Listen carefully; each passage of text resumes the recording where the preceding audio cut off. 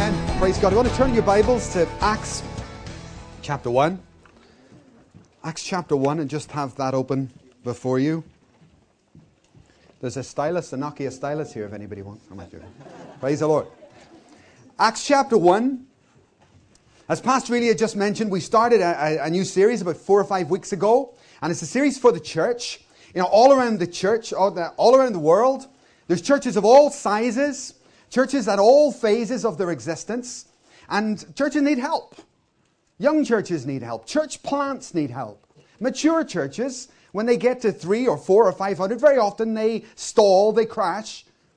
And, you know, everybody runs away and says, oh, that church has failed. And so often it's not something serious, as I shared in the first week. I was driving through Dublin once in a perfectly good car. But it broke down. And people were ready to trash that thing. Hang on a minute. And that's not a good attitude. It's just a small problem. We can fix it. And so it is with churches, and especially to those joining us around the world. If your church has stalled, don't panic. But rather think of these 3 terms: ready, steady, and go. So often it's something simple. That people, just when individuals crash, when a Christian crashes out or they backslide, they weren't ready in prayer. They did something really simple. Something stupid, but simple. They stopped praying. And then they get sick and they backslide. Right? But the steady bit is where we are today. Churches often lose their path in discipleship. And the going bit is evangelism. If you're not active in these 3 areas as a believer, you're not going to get too far. I mean, you can be religious and you can be in this church for the next 20 years, but you're not going to have much of an impact in the lives around you or even in your own life. So this next phase, we've talked about being ready in prayer for 4 weeks, and this next phase being steady. I mean, I don't know, guys. I don't think there's anything else more important to Jesus for a Christian's life. You see personally, just me personally, on my own in prayer, there's things I really want. And there's things I close the door, and I fast, and I pray. There's things I really, really care about, and I want in life. But you know what? There's things God wants. There's particular things that are on the heart of God, no different from you. And top of his list, according to my Bible, is discipleship. And that's why it's one of the last things he said to his church. Go and make disciples of all nations. And one of the tragedies, one of the things I think we will be, shocked at on Judgment Day, is that we failed so often to do that simple thing. The very thing he told us to do, we didn't do. In fact, to be honest, I think Christians often do everything but. Very successful strategy. Do everything but. Now, I'm a very happily married man. But a few years back, myself and Jeanette had a little bit of a crash, a little bit of a ding-dong. We had a little bit of a doo-dah, ding-dong, between ourselves. And it was this. Every now and again, I would come into the church office and she would be there and Jeanette would be busy doing something.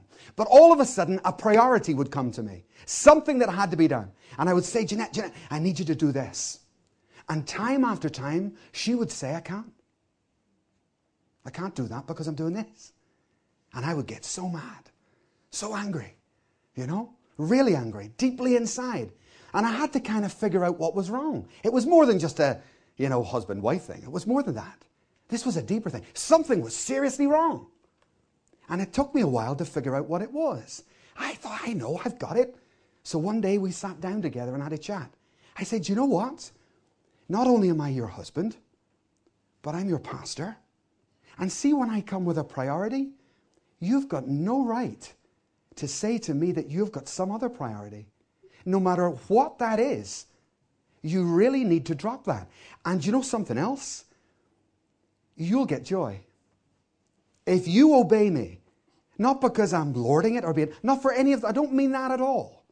But if you obey me, do you know what will happen? You'll start to get fulfilled, and the result in your life will be joy. You'll become a happy, bubbly person. Friends, I think Jeanette's one of the happiest people I've ever met. And you hardly know her. I really know her. And she's a very happy, very fulfilled individual. But people seldom see where that comes from. It comes from a submission to the will of God. It is no different for churches. You see miserable churches. You go into some churches, everybody's sad, and you think, goodness me, what are you doing then, church? What is that church doing? Because joy comes when we find the will of God and obey that will. So simple, we miss it. Do you know, discipleship is one of the most misunderstood, avoided, and lacking things in the church in the world. The very thing that God told us to do, the very thing that we've been individually commissioned to do, is the very thing that many leaders would call to be in a crisis state. And the reason for that is also simple. It's because churches, just the same as individual believers, can want the answer instead of the process. We want everything simply. We want everything the easy way. And some things are not going to come the easy way. Now, I grew up in a big family. I've got 9 brothers and sisters, and, they were all like brainiacs, But I certainly was not. I failed academically appallingly. And one of my worst subjects was mathematics. I had absolutely no understanding, no grip of maths whatsoever. Now, as I say, I'm the youngest. So my eldest sister qualifies, goes to Oxford, wins a scholarship, and next one comes out BAs and MAs all over the place. One of my maths results, I got 2%. Yeah. So my mum, after all these, she gets my maths result, 2%. And she took me aside, took me in a room on my own. She sat me down, and she was looking in. She said, Michael, how?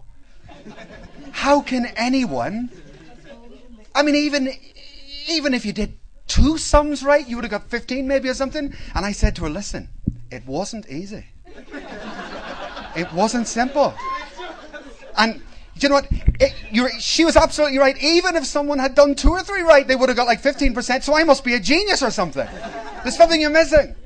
Do you know what my problem was? I had gone all the way through primary school, and I had never understood what the process was. I had brothers and sisters, and every time I had homework, I would pick up my homework, and I would say, fill in the answer.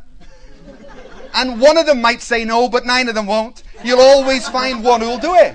So, it's exactly the same with discipleship, right? The process is the answer. That's what mathematics is like, right? Once you know the process of any sum, you have already got the answer. And see, for you as an individual Christian, if you're miserable, there's something faulty in your Christian life. And it's the same for churches. If you go into churches and they're miserable, well, are you praying? Are you discipling? Are you evangelizing? It's not, rocket science. So the process is the answer. And that process, friends, is discipleship. You should not be still running after your pastor for prayer for everything under the sun. Right? Pastor, give me the answer. Pastor, would you pray for this? That's okay as a new believer. But as time goes by, you should change. Things should change. And the same for churches. As a church, we should take on greater and greater responsibilities in every area. That's what Paul said, wasn't it? When I was a child, I behaved like a child. I talked like a child. But I don't do that anymore. Because I understand what the process is now. And now I can put myself through that self-same process. As I say, it's personal and collective. When you come to look at the whole school of discipleship, there's many different structures around the world that you could follow. But for every single person here, and all of you at home, please get a working model. I think it's very pleasing to Jesus that as a Christian, I take very seriously his priority to me. I say, God, you know what? I'm going to commit today to understand the discipleship process. And I'm going to be a disciple myself. And I'm going to commit my life to also bringing others up in the Lord. As I say, there's many ways that you could look at that. Could I have my first slide there, please? This is probably one of my favorites. I think it's a fantastic way of viewing the Christian life. It's a threefold thing. You could call it, if you like, how to become a 3D believer or a 3D Christian. And by 3D Christian, I mean, number one, that a person is a disciple of Christ. Number two, that that same person is a disciple of another person, right? Because people are involved, not just God. And thirdly, that that person is a discipler. So let me just walk through those briefly, just as a way of introduction to this part of our study. What do we mean by a disciple of Christ? Well, no one can make a disciple of Christ. Nobody here can do that, right? Because you're not Christ. Only Christ can make a disciple of Christ. So you must personally know Christ. That's not your part. You know, Chris will make a disciple of Chris. They'll be Chris's disciples. They were John the Baptist's disciples. But only Christ can actually make you a disciple of Christ. And that part is so important that, once again, it's one of those things that always gets missed. Being a disciple of Christ, starting with Him. Could you go back to that slide, please, and just if you leave that one on for a moment. This one is immensely crucial, friends. And I would say to you, because there's many disciplers here, I would say to you that I wouldn't bother trying to disciple anyone unless I was totally convinced that they were submissive to Christ. Because if they're not submissive to Jesus, they're not going to be submissive to you. If they won't obey Him, and when someone comes to you, and as I say, many of you are disciplers, when someone comes to you and says, oh, will you be my discipler? You're not looking for any other thing first. The first thing you're looking for, is this a person who actually obeys Jesus? That when He talks, they jump. Because if they have not yet done that, you need to leave them a little bit more time on the vine until they sort out that basic issue. I was in a room once, I was with my senior pastor, and we were interviewing a pastor who was coming on staff in a church. And in comes the guy, and senior pastor asked him lots of questions and all this, and I just sat and observed. Fine, no problem, and went through the whole thing, and the guy left, and my senior said, wow, praise God, that's a good guy, right? I was very uneasy about that guy. And it's one of the best examples I've ever seen of this being missing. And my friend was saying, oh, but he was cooperative and everything. I know. Everything was yes. But there was something seriously. Did we hear Jesus mentioned? We're talking about a full-time minister here. Is Christ in this man's life? I've got problems with that. I just did not find that. Anyway, he disagreed. I said, okay, no problem, your decision. And he took him on. Oh, it was a disaster. It was an absolute disaster for the senior, because that guy gave him so much trouble. He wouldn't obey him. And the reason he wouldn't obey him is because he wasn't obeying Christ in the first place. And half the problem with discipleship, people give up on it because they're trying to disciple someone who's not obedient to Jesus. Right? And churches start this process, but they don't come through the proper criteria. The word discipline, by the way, the word disciple comes from the word discipline. And what it means is to be self-controlled, to be self-constrained, and it means to discipline your life and to live by principles that are not your own. In this case, they're the principles of Jesus Christ.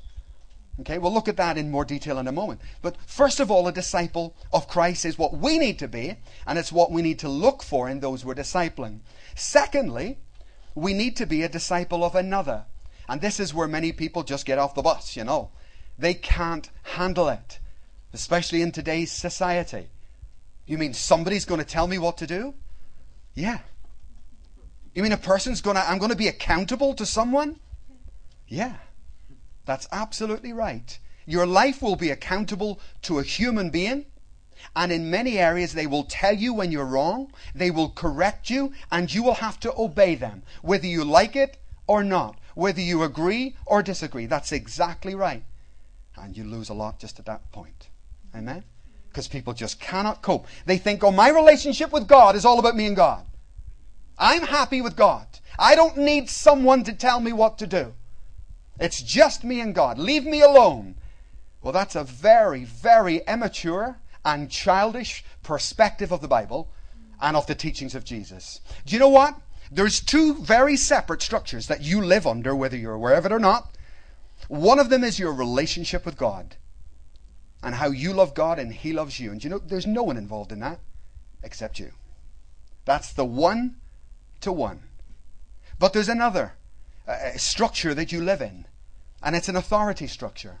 And that is not just you and God. Because Jesus instituted the church. And the church has got oversight. It's got a fivefold ministry.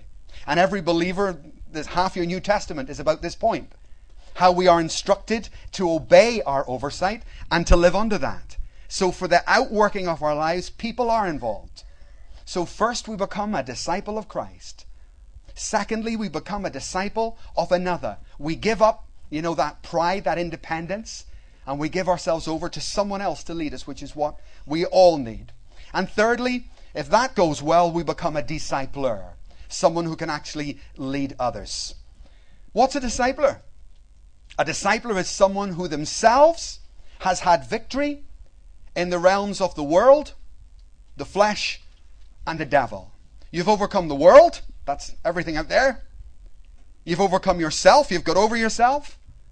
And you've got a handle on the devil. You can, deal with satanic attacks and that type of thing. That's simply what a discipler is. Someone who can be an example to others. Don't put your hands up. Please don't answer me. But who's following you? Who's following your example? Who can you say to them, what you see in me, do that? Can you turn? Because that's what Paul said. Paul said to the people around him, you see how you see me behave? That's how you should behave. See the things you see in me? That's what you should be. Can you say that? Because that's what a discipler has to be able to say. Listen, look at me. A discipler must have something the disciples don't have. A discipler must be further along, or you've got nothing to offer. You see, it's costly. It's costly. It'll cost you your life.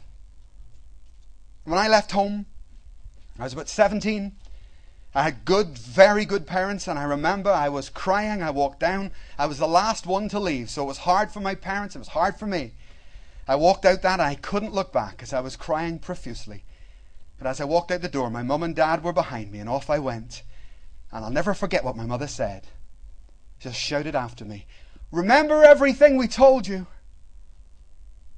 Man, that's good. That's good, There'll be many a mum and many a dad when their child gets to 16 and they're leaving. Can we forget the last 17 years, please? Just forget what you saw in me. Just follow Jesus. He'll give you the answer. Sorry about that process thing. But praise God, through a lot of pain and a lot of trial and error, because they had 8 before me, to practice on. Through a lot of trial and error, my parents were very, very good disciplers. And thus were able to say, what you've seen in me, that's what you should now be. So as individuals, and we'll talk a little bit more when we move across the road, and I'll talk about a vision called 2020, where we're going to look at 2020, where we start to bring discipleship right throughout the city, etc., etc. But it starts with us. Starts with you. Starts with us as a church. And look at that list and ask yourself, am I these things? By the way, this is not a progressive thing so much. Amen. You would start by being a disciple of Christ and then move on. But it shouldn't take you forever to get from number 1 to number 2 to number 3. The power of this thing is when we're operating in all 3 at the same time. Right from the get-go, almost immediately. Remember in the book of Acts, chapter 1, Jesus says, you will receive power when the Holy Ghost will come upon you, and you will be my witnesses in Judea, in Jerusalem, Judea, Samaria, and to the uttermost parts of the earth. What he was saying there was not, hey church, he's talking to a church. He wasn't saying, what I want you to do first is be a witness in Jerusalem, and take 40 years to do that.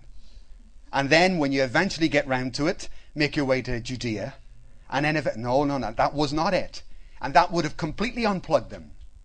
What he was saying to the church, get a vision for the world. Send missionaries to the uttermost parts of the world today. Right? Make peace with your enemies if you can today, Samaria. Go into Jerusalem, that was your family. Those close to you. Do it all at the same time. And when you do that, something happens. You enter into a different dynamic. And that's how this works. I was with some pastors recently up in Perth. I'm just trying to introduce this concept. That one of the reasons we fail constantly in the area of discipleship is we're not getting our people to operate on all three. They've got to be discipling, as well as disciplers, as well as a disciple of Christ. And only then will we see the health that we need to see.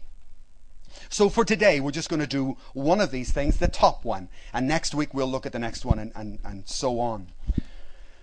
So, question.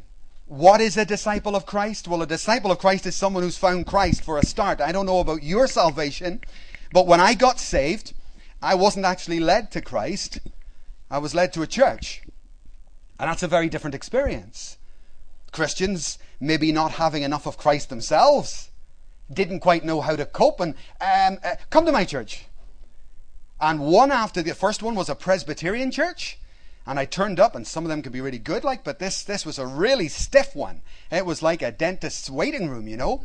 Everybody was tense. The air was, it was awful. And I just knew that's not for me. And I went to a Pentecostal church and an Anglican church and all types of churches. And eventually I found Jesus, praise the Lord. It's a big mistake. We're not there to introduce, as a disciple of Christ, we're not there to introduce anybody to a church. We're there to introduce people to their Savior and to get to know Him, primarily. And then if you want a word, in fact, if you want a word from the Lord this morning, here's a word for you, for everybody. Be a disciple. Be a disciple. That word stands 24/7. It'll stand for the rest of your life. So many lost people, because I was a lost young man looking for somewhere to go, looking for an answer in life. Well, the answer was for me to find Christ, but that wasn't so easy because the Christians didn't know quite what to do. Turn to Matthew's Gospel, chapter 10 and verse 1. Matthew's Gospel, chapter 10, the first and primary thing. Excuse me. The first and primary thing that Jesus called his disciples to be was to be with him. Matthew chapter 10 and verse 1. He called his 12 disciples to him. And in your version, it may say to be with him. Don't underestimate that. In fact, underline it in your Bible so that for the rest of your life you can guide others to that scripture. He called, first of all, who? Disciples. To be what? With him. Or to him. The first thing that Jesus did was call people to himself. You'll probably know that famous line in Psalm 103 where it says, God made known his ways to Moses, his deeds to the people of Israel. There was a big gap. The people of Israel only knew God by the pillar of cloud and the parting of the Red Sea. And that wasn't an intimate knowledge.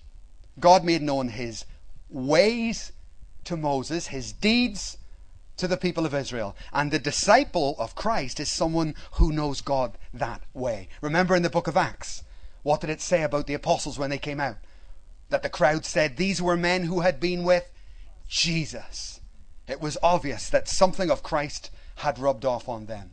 So first and foremost, you're called to get alone with Jesus, to fight for some time, somewhere, where you are alone with him. You know, nearly every Sunday night, as we have 3 meetings here on a Sunday, every Sunday evening we get home about 9:30. And the first thing I do, as I say, Jeanette, I put my coat on and I go for a walk. And I go out just to be alone. And I say thank you to Jesus for the day. Start the day alone with him. Pick up his voice. Pick up the right spirit from him for that day. And end the day with him. And something of him you pick up, right? So disciple of Christ, first and foremost, we're called to be with him. Secondly, is in Luke's Gospel. And I do advise you to mark these actually because you can then use them when you're discipling. Luke's Gospel, chapter 14 and verse 26. Jesus starts to spell out some of the criteria for being a disciple. Luke's Gospel 14 verse 26. If anyone comes to me and does not hate his father and his mother, his wife and children, his brothers and sisters, yes, even his own life, he cannot be my disciple. Heavy, strong words, extreme words from Jesus. Obviously, he doesn't mean you're supposed to hate your mom or whatever. In comparison is his point. in comparison to your love for those around you. Your love for me should be so strong that it makes everything else pale into insignificance. And please listen to me, folks. Look at me a moment. If you don't get anywhere near that place, you will never be able to be a disciple. You're going to be a Christian. Fine. But you will not be a disciple unless you get to know Christ and then begin as you know him. You can't love someone you don't know. You can't love a God you don't know. You will not sacrifice for a God you do not know. And so you need to spend time with him. You need to get to know him. You need to fall in love with him. And as you do that, what it does to you is it will enable you to overcome your fears and to make sacrifice. Right? You know, when I was a kid, I was walking down the street and this dog jumped out on me and bit me on the back of the leg. And it left me with a little bit of fear, of dogs. When I would see them, I'd just be a little bit trepidatious about them. And a few years went by and I'm walking down the street with my mum one day, just happily going along, and all of a sudden, this Alsatian comes out and he's staring at us and growling at us. I thought, oh no, maybe he'll just go, but he didn't. And the nearer we got to him, that dog eventually began to run, snarling to get us. Now, I'm frightened of dogs. But you know what I did? I lunged at that dog. I was going to grab it and rip the thing to shreds. Where's your fear gone? Well, I got my mum, you see. My love for my mum completely made no thought whatsoever for self-preservation, no thought of being personally injured or damaged, not a split second, because I know her and I love her. But for someone else who you don't know, where the knowledge is not there, you're going to struggle to sacrifice. You're going to struggle to be a disciple unless you grow in your knowledge of God. In the French Revolution, there was a town in France, it's a true story, where they used to hang convicts and people in the middle of the day. And there was this young couple just destined to be married. And I don't know what the man had done, but they said they were going to hang him. And the tradition in that town was there was a bell tower. Beside the bell, a bit like Glasgow, there was a bell tower, and beside the bell tower was a gallows. And at 12 o'clock, when the bell rang in the tower, the person was hung, or the people that were going to be hung that day. And this young fiancée was screaming for the sergeant to let her fiancé go. Please have mercy. And the sergeant would hear nothing of it. Tomorrow, 12 o'clock, he dies. And the night goes by, and the next day comes, and the man's led out, bound and led up to the gallows, and he's looking for the one who was supposed to love him. Where is she? Nowhere to be seen. They put the rope around his neck. They wait for the bell. And 12 o'clock comes. But there's no bell. And everybody's bemused. What's going on? Get up there and make the bell ring.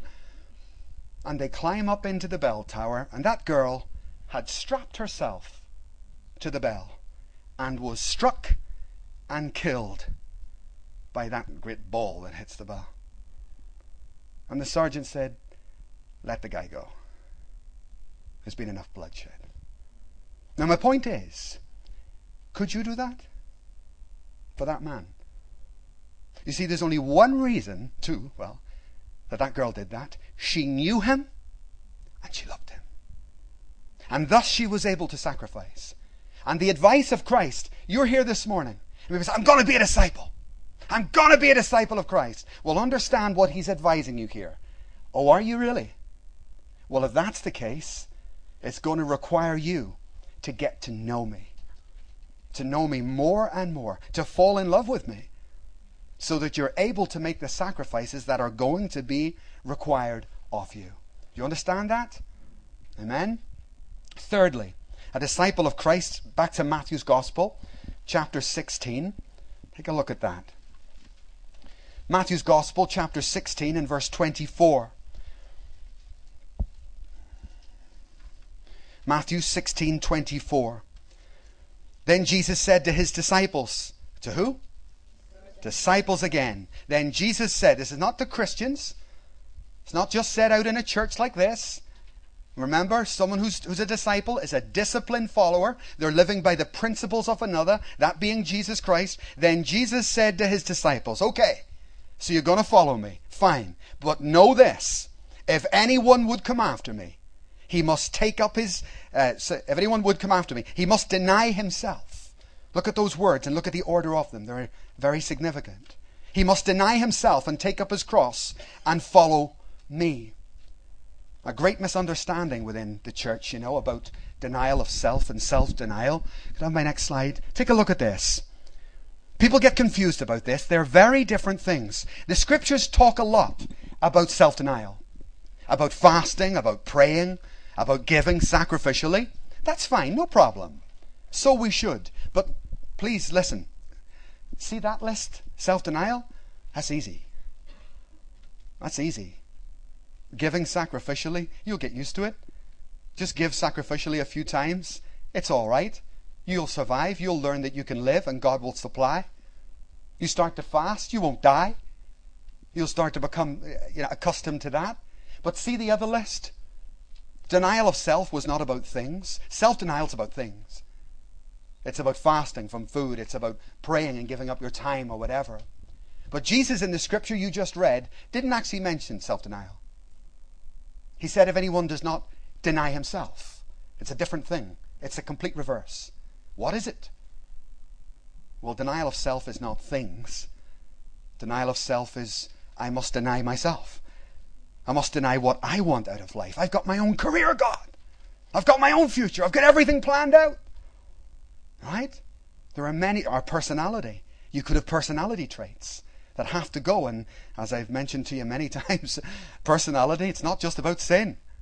I wish it was.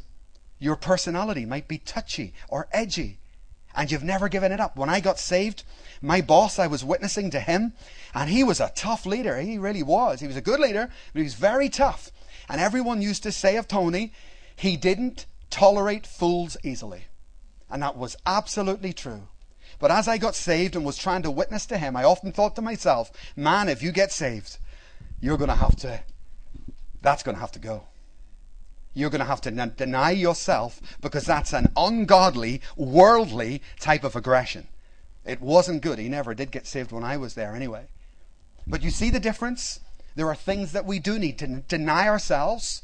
It's a conscious, intelligent decision. And you pick up your cross and you deliberately choose to follow Christ. Amen? That's your fourth. And then fifthly, again in Matthew, chapter 16 and verse 24, Jesus talks about picking up your cross and following him. And that is a very specific cross, There's the cross of life and there's the cross of Christ. And they're very different things. The cross of life we all carry, lost and saved. You got a mortgage? Struggling to pay it? That's the world, guys. Everybody's out there. There's a recession on or whatever. That's just life and everything in it. There's nothing heroic or, Christ-like in that. That's just life. That was not what Jesus was talking about here. He said if anyone does not pick up his cross, he's talking very specifically about the cross of Christ. Do you know why this is important? Let me draw your attention to the Garden of Gethsemane. And do you remember those many disciples who were there? All living in the world, all going through trials of life. Guess what happened as soon as the cross of Christ began to come? Gone. As soon as the reality that Jesus actually did have a cross, as soon as those 12 who had followed him so avidly right up to the garden, we will never leave you, we will never forsake you, until it became clear that there actually was a cross. It wasn't the cross of the world. It was the cross of Christ, the real cross. And those disciples, as soon as that cross came, every single one ran away. They weren't prepared. They had not heeded this. Not yet, anyway. They went on mostly to fulfill that, obviously. Now, you see, the cross is a real thing. And I think they had followed him for many different reasons, for power and prestige and everything else.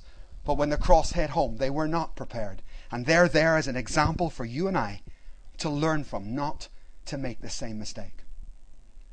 So today is just very simply an introduction to the whole discipleship process. Over the next 3 weeks, please don't miss any, because as I say, this is the heart of God. Have the worship team, please. This is the heart of God for you as an individual. It's the way you will grow. This is the heart of God for us as a church. And when we get across to Woodside Halls, I'll share a little bit more about what I believe we can do to see this church expand and grow between now and 2020. Please stand. Just bow your heads, close your eyes, and focus on God.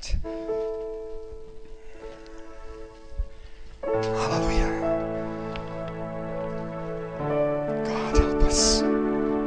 God, with all our might, with the commitment that we can muster, we once again commit to the process, to being avid followers of you. And for this morning, we don't think about our pastors or accountability or discipleship as the church would have it. We think about you. God, forgive us if we can't hear your voice personally. Forgive us if we've lost your touch personally. And God, it saddens us that you should be in that garden and cry for people to be with you. But there was no one there. They'd all fallen asleep. And God, today we return. We kneel with you. We bow before you. Restore us to a deep, deep intimacy. An intimacy with you that will enable us to live a good and proper Christian life, to walk worthy of the calling we have received. An intimacy with you that will enable us to make the sacrifices that every disciple will be called to make. Holy Spirit, come. We give ourselves to you.